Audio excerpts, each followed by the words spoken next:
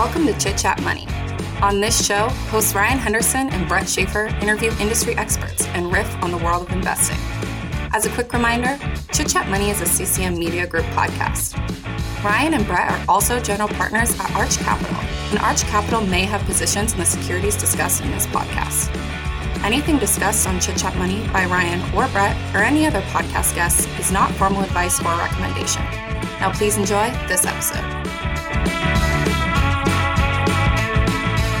Welcome in. This is the Sunday deep dive episode on Chit Chat Money. We are here with Brad Freeman. This is your third episode, so we're getting into the groove with you. But we got your college basketball team as a number one seed in the March Madness tournament. I cannot say I've been watching much college basketball, but what are your thoughts? The Wolverines, they got a shot this year or what? Well, they always have a shot, but Isaiah Livers is one of our best players, and he's unfortunately injured. So if we can figure out a way to squeak out these first two wins of the tournament, get through the first weekend, and I am like crossing my fingers. He comes back and we can make a run and when the competition kind of stiffens a little bit. But he did not to nerd out too much on this, but he did change his profile picture to Kobe Bryant shooting through an injury. So I took that to mean he was ready to play. So I'm really hoping that happens. That's a fantastic sign. That's like investors going through LinkedIn. Yeah. I have to be like, it's a sign. It's a sign. They have an ad for a cybersecurity AI analyst. This thing's gonna pop off. But we also have another number one seed alumni here, Gonzaga, with Brady. But, producer Brady. Yeah, but this isn't a basketball podcast. We're talking Callaway Golf today. Gonna go over the whole company. I don't know, do the standard stuff, but before we're going to do that. Sales pitch first. Yeah, we got to talk 7 Investing first. You can use our code CCM at checkout or the link in the show notes to get $10 off your first month. So it's just $7 to try it. And then after that, it's $17 a month or $170 a year. So if you want to do a yearly subscription, That's even better. And if you're thinking about it, you've been on the fence. I mean, we're going to give you an opportunity to try it out for cheap. And then you'll see that the research is really strong. And I don't want to. You won't churn. I know you won't. Yeah, you can't. Don't churn on us. We don't want that because the service is great. You really want to do that each month, but it's not necessarily them telling you what to do. It's more of just recommendations and research that is just strong. And I saw the ones last month. There was a few that I was checking out, and it doesn't really we're not just buying something because they say it, but it kind of springboards an idea. Okay, I'm going to research this further. So it's a great idea. Yeah, we're thinking of the same one. Yeah, sure. Probably, yes. Won't say it by name. Won't spoil it, but for $7, you can go see it. It's a great idea generator, but we don't want to harp on that too much. So Ryan, do you want to get into Callaway? Yeah, so Callaway Golf, I have a direct quote from their IR page here. Callaway Golf Company is a premium golf equipment and active lifestyle company. So there's a bunch of different parts to the business, but the bulk of it is still golf equipment. So that makes up 62% of revenue. And that includes golf clubs, drivers, irons. Putters are actually under the Odyssey brand. Yes. And then they have golf balls, which are apparently really competitive and make up a sizable portion of revenue.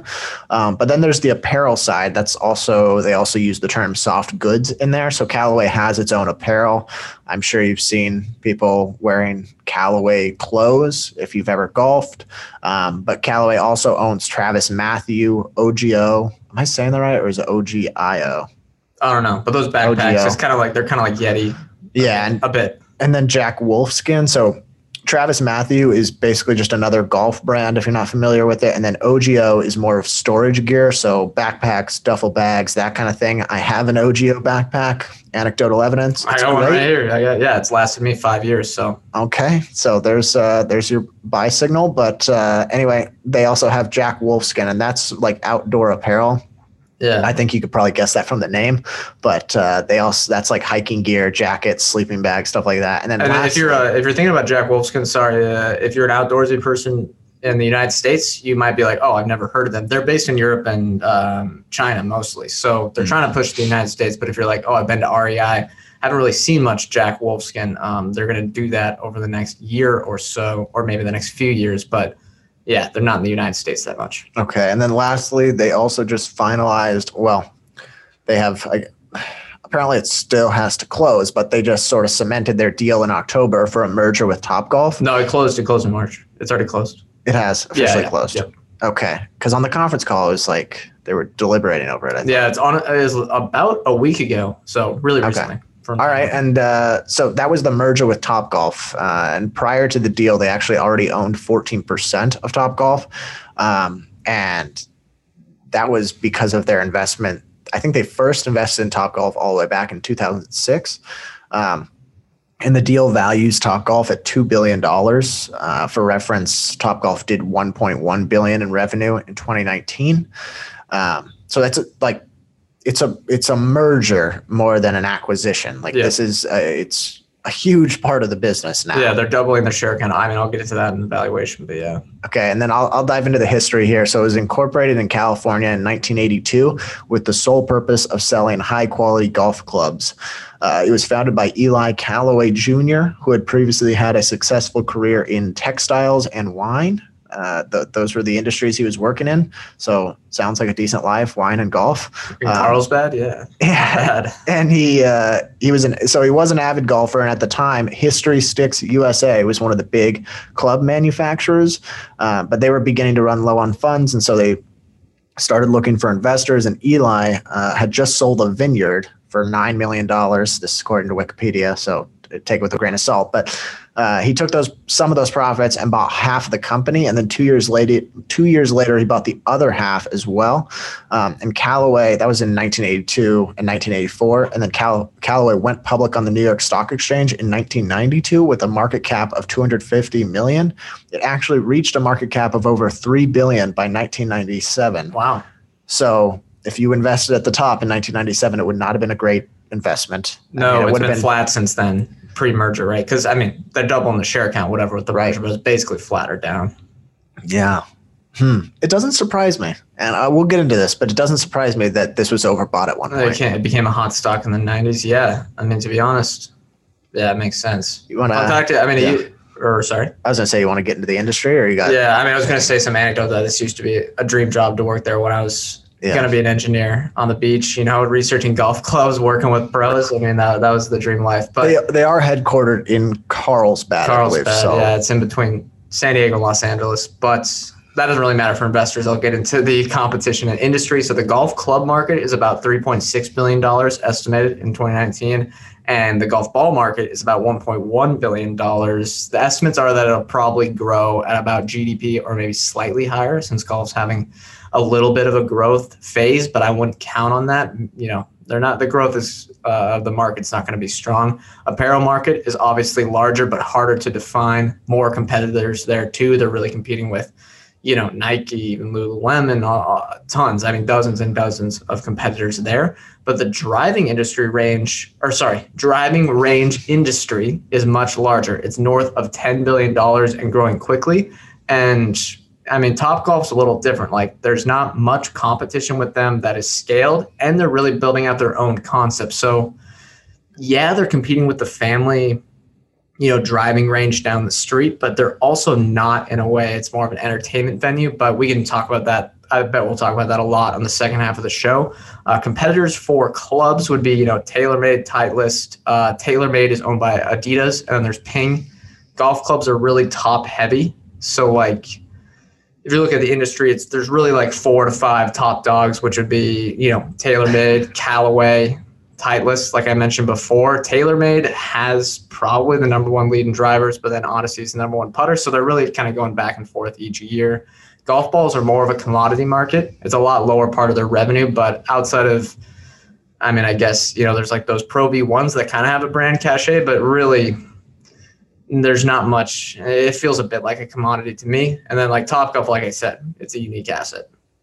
Yeah. And then what about, didn't you say Costco is getting into the golf ball market as well? Oh, yeah. I mean, even Costco got into the mix. They actually had Titleist sued them because they copied the Pro V1 patent, but the Kirkland signature ball, yeah, I mean, they just made that. It's not tough to make the golf ball. You just need, I don't know, million in R&D, a few million in R&D, and just get them into the Costco warehouses. They were selling quickly. It seems strange listening to them brag about their technological advantages with a golf ball, it seems like it couldn't make that big of a difference compared to its competitors. Am I wrong? No, I mean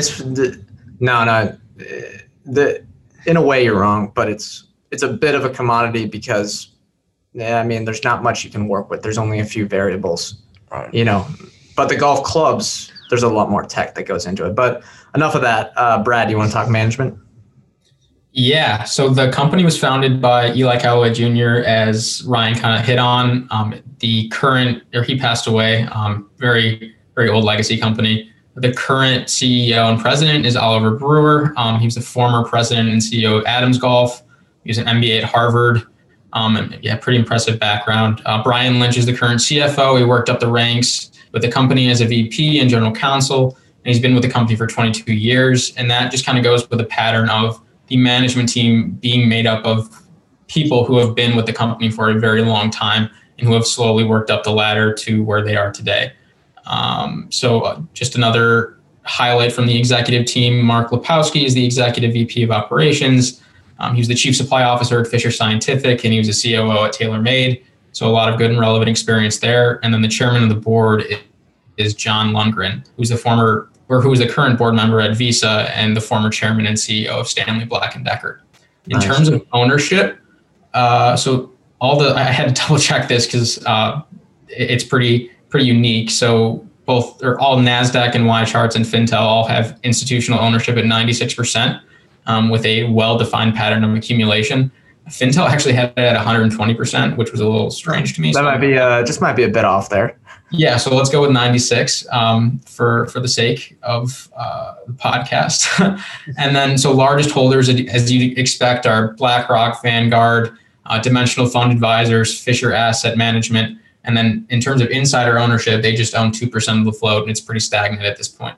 Right, yeah, because the founders and stuff, they've aged out or died or passed away. Yeah, or go ahead, Ryan. I was going to say, if you're the CEO also goes by the name Chip Brewer. His real name's Oliver Brewer, but he goes by that. So if you Chips, all right. I know there's so many golf puns we could be making, but if you see that name, that's also he is the CEO of Callaway. Yep, I just put that together. That's awesome, Chip Brewer. That's good pun by him, or maybe it was actually his name, but I'll get to the valuation. So a caveat here, I believe Koyfin, which I was getting the data here, has integrated the merger into that. So it's a bit confusing. The market cap is about $5.4 billion. Enterprise value will be a lot higher, closer to $6 billion because of the debt they have on the balance sheet. The ticker is ELY, which what is it? Is it Eli? Was it Eli? Eli Callaway. That's the name of the founder, right? That was his first name. Yeah. I took a pronunciation leap, but I think it's Eli. Okay. Yeah, it seems weird, or Ellie, but Ellie could be Ellie. It's definitely Eli. Okay. Yeah. So the market cap is about $5.4 billion post merger. They issued 90 million shares for the merger of Topgolf, which is doubling basically their share count. Well, less than doubling. And there was the ownership stake they already had. So you got to take that into consideration. But with that, the price to sales would be about 2 when you consider adding Topgolf. And we haven't seen the data updated with the Topgolf, but I think in the fall at some point they did something on the revenue numbers. It was about 1.1 billion in Topgolf revenue. Price to operating cash flow is about 23.5. But as Ryan will get into, there were some one-time bumps in 2020. So that was inflated a bit. It wasn't really tracking the earnings as much as you would like. So the valuation is likely on a normalized basis a little bit higher. So you're going to look at this, it's going to look weird. The market cap went from like $2.7 billion to like 5 point something just randomly. And that is because, the Topgolf merger went through. So when you're looking at that, don't look at it differently, but pretty simple to value the company. Nothing crazy. We're not looking at any, I don't know. It's very simple. It is very, this year was so weird for both them because of COVID, but then also the merger. We don't know what Topgolf's most recent numbers were. We don't know how they were affected by COVID. Yes. But if we assume that they kept that $1.1 billion in sales from 2019 through to 2020, like if we think they did better or at least flat, then they'd be roughly around $3 billion in sales between the less, two companies. Yep. So they had Callaway in 2020 did 1.6 billion in sales. That was actually down 6.5% year over year. The soft goods market was kind of beaten up there in the heart of COVID. And they had 41% gross margins.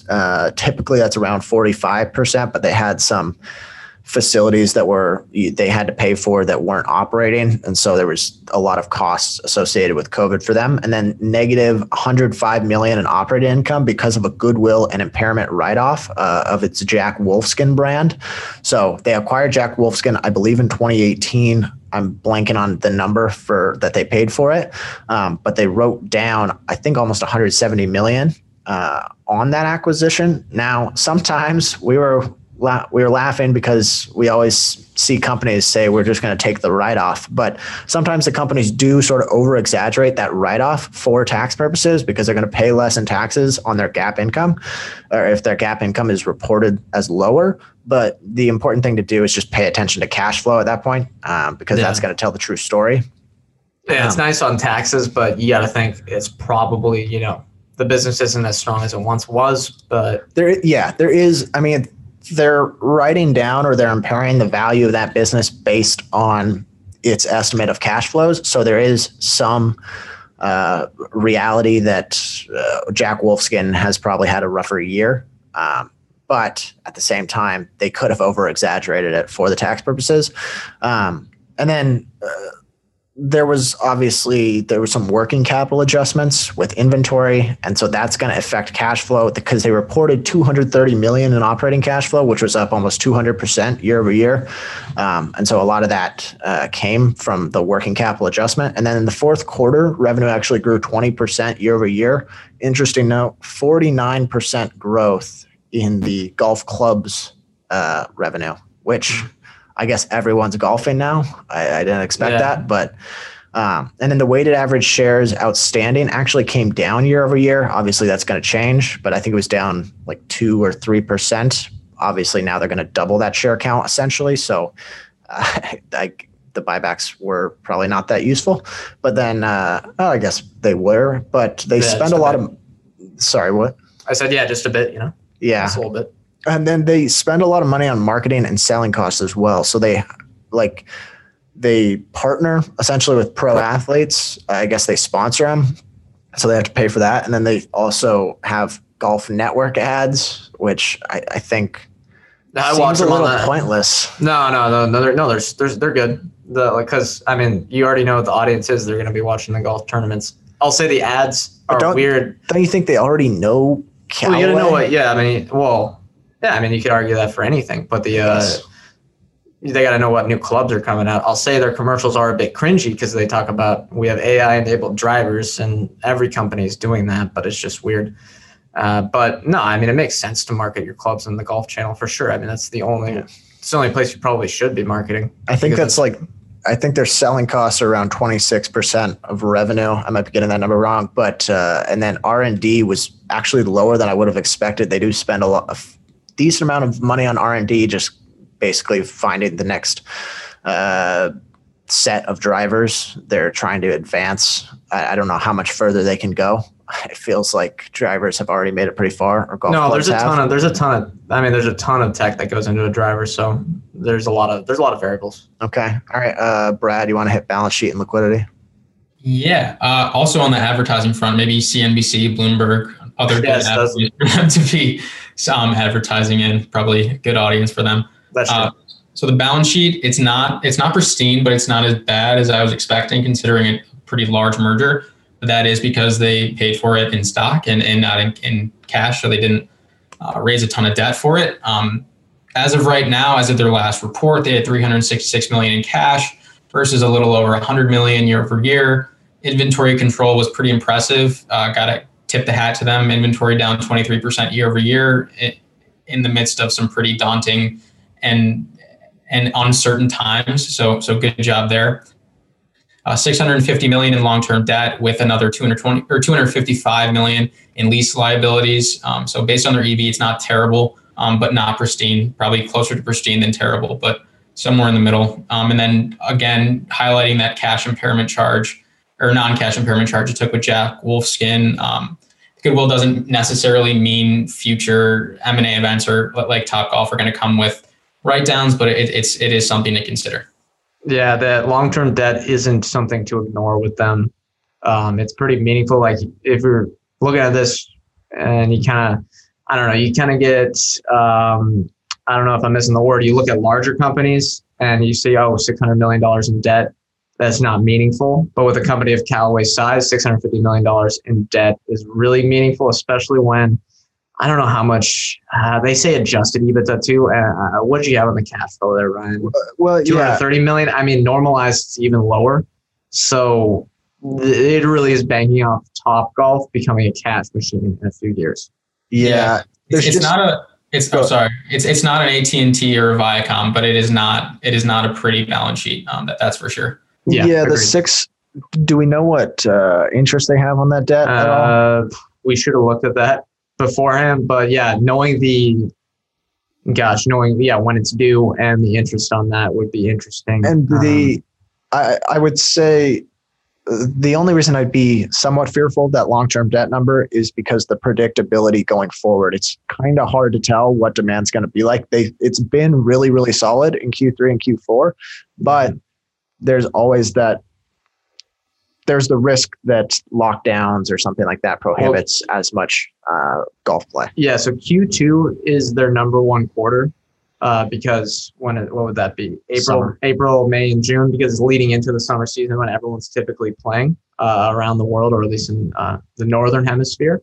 And if that's bad again, that could be terrible. And really Q2 last year, that timing with COVID was the reason that the year was so bad. So, I mean, it could be, on the other hand, you could have a huge positive with the reopening and people wanting to get outside and stuff like that. But I don't know. There's a lot of variables at play because people could already play, outside last year too. It's just not. Yeah, there's just a little bit of a lack of predictability, and that's the only reason I'd have some concerns with that debt number. But I mean, if they are able to generate a normalized operating cash flow number of like 150 million. I think they're going to be just fine. Yeah, and that's just from the legacy business. That's not including Topgolf on top of it. So anything else? Or we're going to hit the break. All right, we're going to hit the break, and then we'll get back and talk about the future of Callaway Golf.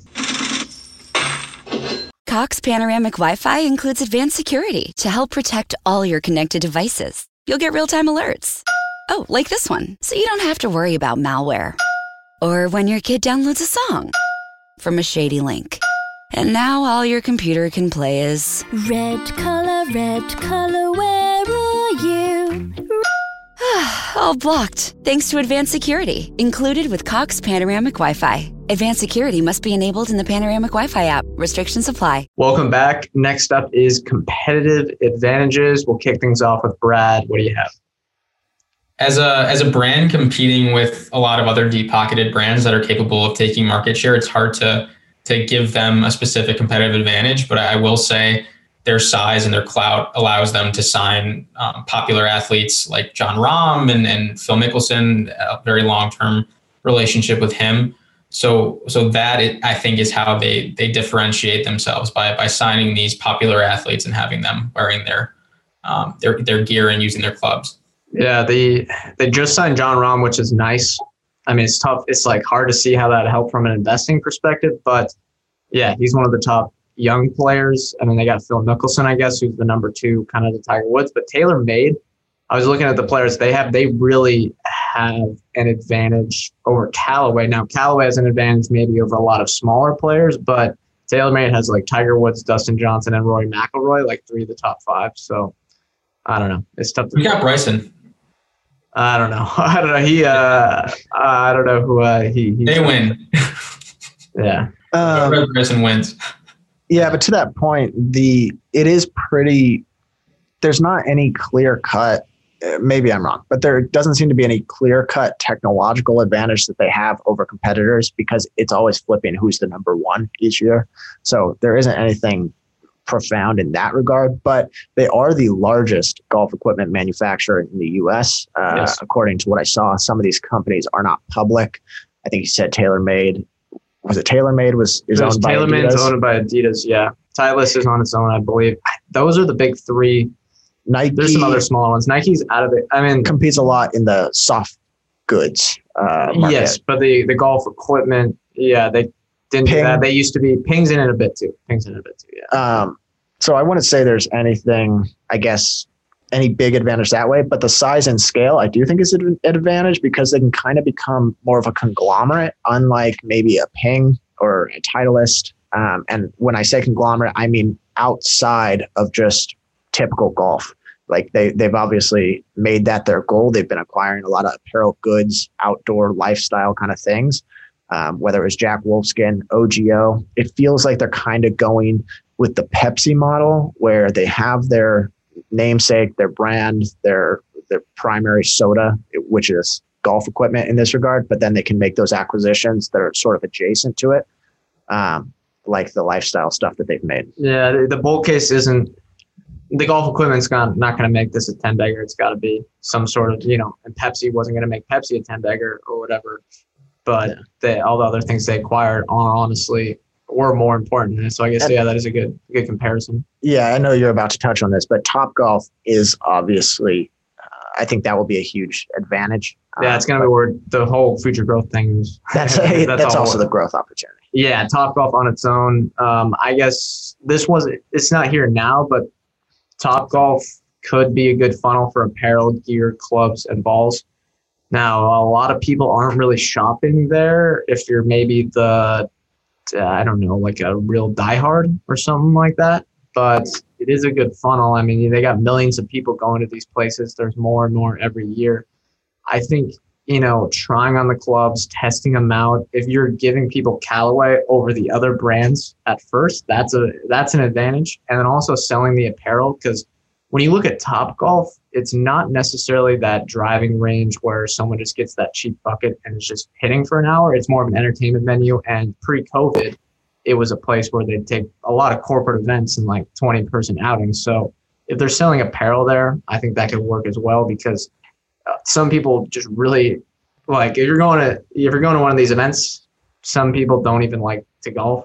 So like it seems like, the boss forcing people to go to one of these things, but if they have a place to shop for other things, if you're interested in, apparel and outdoorsy stuff or whatever. But they could also raise rates, like presentation rates for other companies in those pro stores. Like if Ping wants to, or TaylorMade wants to go present their stuff on the front of the racks, they can start to raise prices that way. Yeah, there's a few ways they could go about it. They could make it exclusive Callaway stuff too as well. There's a few ways, but they definitely can use that as, Topgolf itself seems like a good asset, but they could also use it to hopefully supercharge their other brands. It sounds great, synergies, blah, blah, blah, but it sounds great in theory. I'm not sure how much the execution will work there, but let's get into the future growth opportunities. Brad, you want to talk about yours? Yeah, sticking with Topgolf, I do think that golfing is uniquely kind of resistant to the e-commerce and the online sales thing. Golf clubs mainly, just because when I have purchased sets in the past, I've tried tons of them, tried several different brands and several different models, and was pretty obsessive about it. And I'm sure I'm not the only one there. So I do think that while Topgolf is more of an entertainment destination today, that the future growth opportunity there, beyond just continuing on with the growth trajectory it's currently enjoying, would be turning it into more of a driving range with pros and in a fitting center, so that they can really cross-sell their brand in this brick and mortar model that they can now enjoy using. Yeah, the cross-sell is important. I think the fitting center thing is another way they can grow as well. They could potentially disrupt, in all the metropolitan areas. There's those golf superstores. I think there's not really one that's big nationwide. I know in Seattle we have something called Putts or Pro Golf Discount. Those could be nationwide, but yeah, Topgolf could turn to that as well, where the testing is important. You got the Top Tracer stuff that Ryan's going to talk about, but using that brick and mortar as an asset, and the e-commerce is not necessarily a threat. I know I bought a $50 driver on Amazon once, and I was really upset with my purchase. So I don't think many people are buying these online. You got to test them out yourself. I would also say, so I think I was kind of the ideal Topgolf customer. I started as a non-golf person, and their mix is about 50% non-golf people, 50% golf people. Right. So I was kind of non-golf, but it funnels people into real golf. They said 75% of the people that went to Topgolf said they would like to play on an actual course in 2021. So if you're taking that 50% of non-golfers and converting them to real golfers, and Callaway owns that pro club, there is definitely cross-sell opportunity. But I'll get into the Toptracer stuff. So if you're not familiar, it is the leading ball tracing technology, and it has basically changed the way golf is watched. So if you ever watched golf in like 2015, I think sometimes they'd lose the ball. No, they had it before. It's been the first time they had it was 2006, but before that, it was before that, it's impossible to watch. The little white ball on the screen, and think about it was before HD. So you basically just look into a pixelated screen, and then it would land on the green and be like, oh, it was a good shot.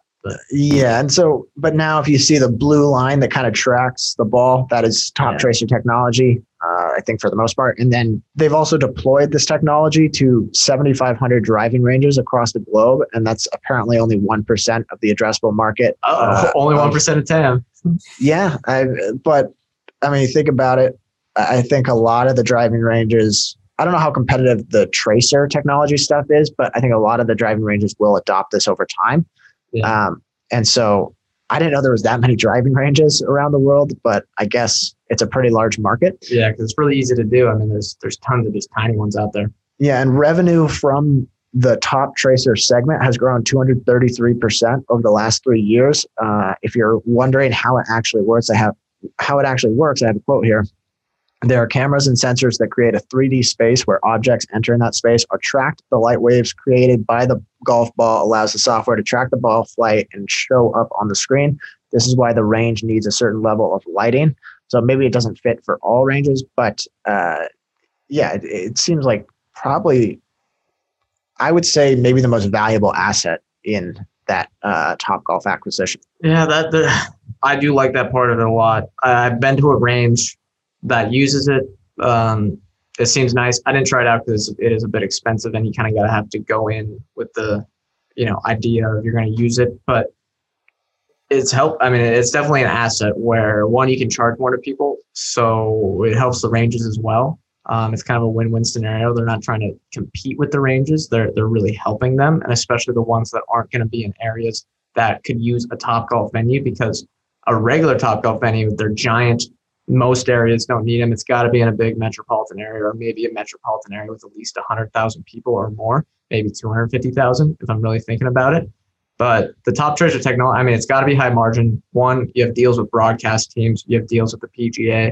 It seems a bit to me, now this is kind of a weird comparison, it's almost a bit like EA Sports with FIFA or Madden or something like that, where they're going to be the exclusive operator. It's tough to disrupt that. It's even if the technology is copyable, unless they lose the deal, that something like that, where it's like, all right, you can rely on this being licensed every year. I don't know how much of the business it is, but the revenue growth numbers are really impressive over the last 3 years, but they did not give a nominal number. No, they did not. That's a little bit of a red flag, I guess, that it's not that big. But again, the margins on this got to be really, really strong. And I don't even know if they do what's interesting is maybe it's a pay-per-use. Like, all right, you're in a driving range, you have a fixed cost to get it in there, but they just take a cut off of. But I bet they pass that fixed cost, or I bet that they probably pass the implementation cost to the range. Yeah. So that's not a lot of capital up front. Maybe a 10% take rate. I don't know. Or spitballing, but it could just be like sort of subscription, like you just pay for it each month.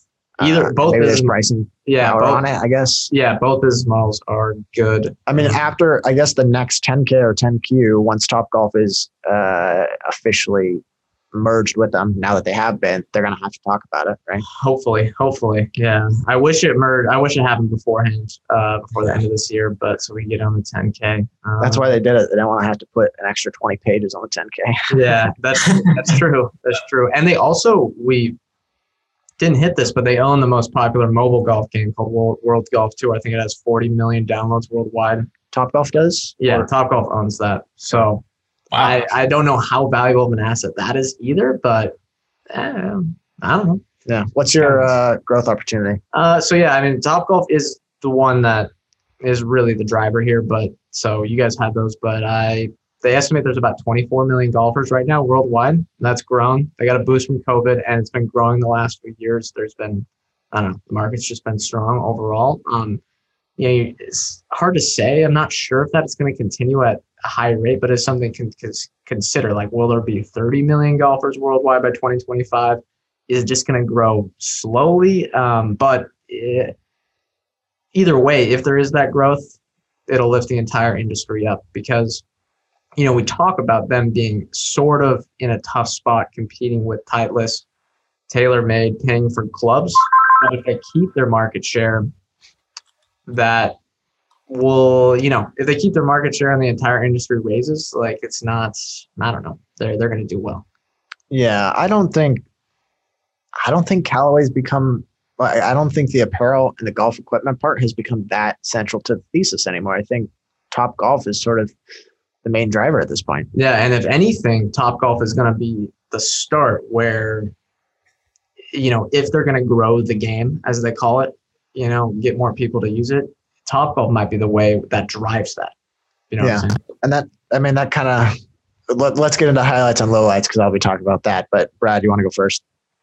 I love to see how many people from that management team have just been with the company for decades. That gives me encouragement that it's a good place to work. They're improving their talent and fostering success, and I always like to see that. So that would be my highlight. The management team, how long they've been with the company, and then two lowlights, I guess. One would be the demographic of golf, and so you do get the deeper pocketed consumers by catering to more of an older demographic, but it raises the stakes for you continuing to have to attract new people into the sport to continue that top line growth. And then also, what was my second one? Now let's just stick with the one low light. I can't think of the second one. That is a good point though, that the marketing spend is going to stay consistent. It doesn't mean that they can't be profitable, and they have been profitable in the past, but the marketing spend will probably be, 10 to 20% of revenue. And you should expect that over the long term. Yeah. I would also say this acquisition didn't seem like they were already invested. So they were tracking the progress of this investment. And then finally they said, we want to merge with it. They know how well this business has been doing. Yeah.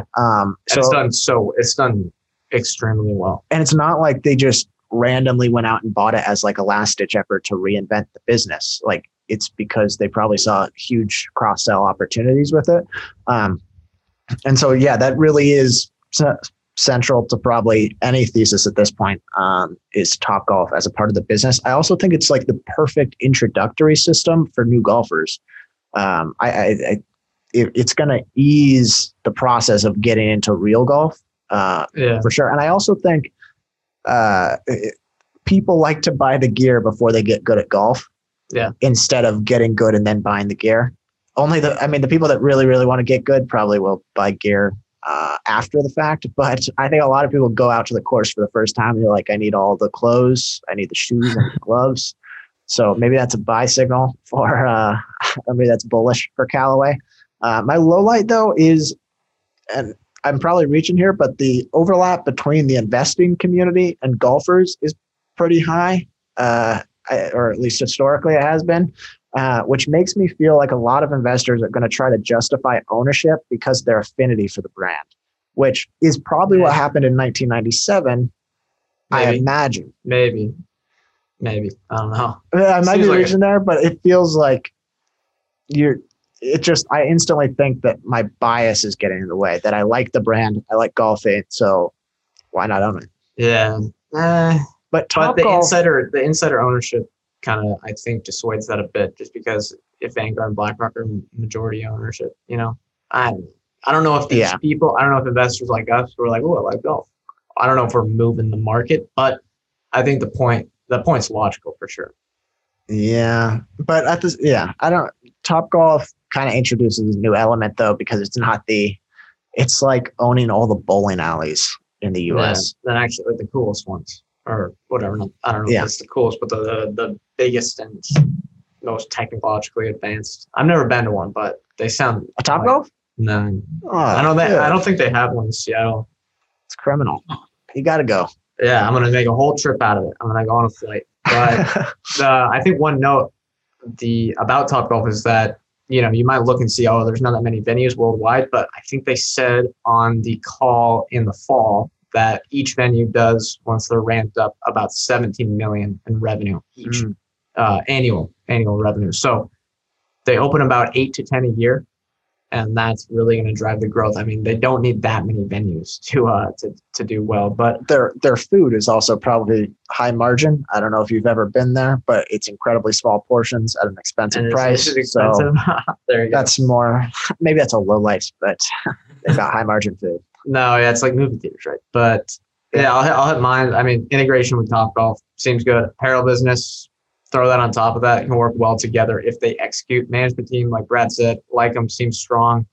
They seem to run a financially sound operation, outside of, shipping hiccups in 2020. And now they have some debt on the balance sheet, but it looks like in the past they weren't. I don't know, like when I look at what the financial team or the CFO office, how they're managing the balance sheet and stuff like that, it looks like they have shareholders at heart, where a lot of tech companies and stuff like that, I'm like, come on, like, you kind of are like, all right, well, we're just going to give away all these shares, blah, blah, blah. The balance sheet, they're not really treating their shareholders as in the best light. I think, they're not the best here, but it seems fine. Lowlights, the equipment and apparel industry, excuse me, can't talk today. They seem like semi-commodities. The industry doesn't seem that appealing. The golf club industry, to me, while it's kind of cool, while they may have a tiny bit of a moat, it's not great. Can the moat be built with Topgolf at the center? Maybe. Topgolf seems like a great business, but I don't know. The equipment industry is not something I really get excited about. I don't know. It seems like the business you want to be in the golf industry is the player, where they're basically everyone's paying you to do stuff. Like Callaway has to pay whoever, Phil Mickelson, probably millions a year. And that's you need them, and there's a lot of expenses here on Callaway's side. But you're not investing in Phil Mickelson. I know that's the point. New exchange? No, that's the well, that comes back to those new exchanges out there for those influencers or whatever, the worst thing imaginable. But I think that's it. More or less interested. Wrap things up. Brad, you want to go first? Sure. There's no real red flags to point at and say this company is not investable, it's bad, but there's also nothing that really jumps off the page and makes me really excited to invest. Maybe over the next several quarters, if they do start to kind of execute and show what Topgolf really can be, I would start to be a little more interested in potentially starting an investment in the company. But as of right now, I think I'm just going to stay on the sidelines. Okay, Ryan? More interested. 50% of the business I absolutely love. 50% I could care less about owning. So there's that sort of and it's not necessarily like it's not like it's bad, right? It's just kind of like I want to own it. I mean, maybe if it was cheap enough, I'd own it, but it's not a business I'm super excited to invest in. That equipment side, I think we're all on the same page in that. Yeah. But Topgolf is. I would like to see what their earnings were in 2020. I would like to see some financials before I made any decisions, obviously. But I bet they're losing money because it takes a lot of capital investments to build out these things, but it doesn't mean the unit economics seem really strong. I think they had an EBITDA number, which doesn't mean much, I guess. Yeah, adjusted EBITDA. I think they had a positive EBITDA number, which take it with a grain of salt. But I think they said, again, adjusted EBITDA, so whatever. But they have about 5 million per venue once they're up and running. Again, I'd love to see the audited numbers because, as we know, I just think about the Peloton CEO say we're surprisingly profitable in that 1 year when they were losing millions and millions of dollars. But yeah, I don't know. What about you? More or less. I'm more interested, but right now not crazy interested. Like I want to see. Have to wait till the next 10Q. Yeah, if you look at like the cash flow numbers right now, it looks like relatively like a market multiple, but normalized, it seems pretty expensive. I mean, Topgolf's great, but it almost feels like to me where this will be a better investment because of the predictability if we can see a year or two of, I don't know, the integration working, right? Because if they get it working, this could be a decade-long runway of, I don't know, highly predictable growth. If you worry about, getting the valuation getting too high after that, but I don't know, I'm not comfortable right now. If the problem, they have to be transparent about Topgolf's financials and the Top Tracer stuff. If they're not transparent about it, they're losing a lot of potential investors because that, I would not own Callaway for its equipment business.